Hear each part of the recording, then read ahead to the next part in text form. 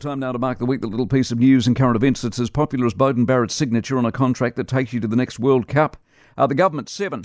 Underway at last and a very solid start. A lot of intent, a lot of promises, a lot of energy. The Parliament, 6. Underway at last. Almost 2 months since voting day.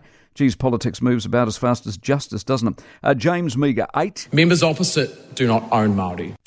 Universally seen as the star of the week with that speech. The trick is to live up to the words, of course. Treasury advice, 3. The media, yet again, showing ludicrous bias and reacting to the FPA leak as though Treasury advice had never, ever, not in a million years, ever been ignored by any government ever. The Maori Party, 2. If all you ever aspire to is misery and 2%, then we've seen the recipe this week. Speaking Maori for money, 3. The sooner that virtue signalling nonsense is stopped, along with all the other virtue signalling nonsense, the better. COP28, 5.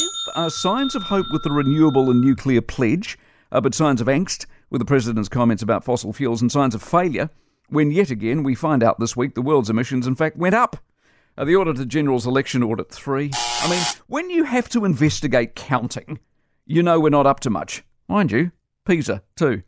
What a disgrace. What an abject intergenerational failure. What a shocking way to deal with our kids. Singapore, 8.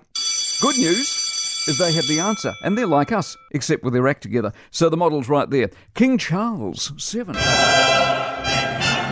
coming next year, as well as Coldplay. Tohu Harris, 8. Up the ones! Yes, Bodie's good, but Harris is the man, and with Harris you know what that means. This is correct.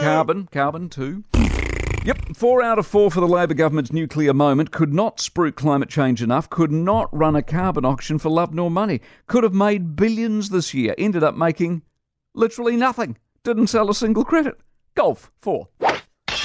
New balls that don't go as far. Talk about kill the fun. And that's the week. Copies on the website. And excellent news given this week's poll on second-hand gifts. Used versions of this can be pulled out of the rubbish bins here at NZME, wrapped and placed under a tree near you. No mention of Merry Christmas. For more from the Mike Hosking Breakfast, listen live to News Talk ZB from 6 a.m. weekdays or follow the podcast on iHeartRadio.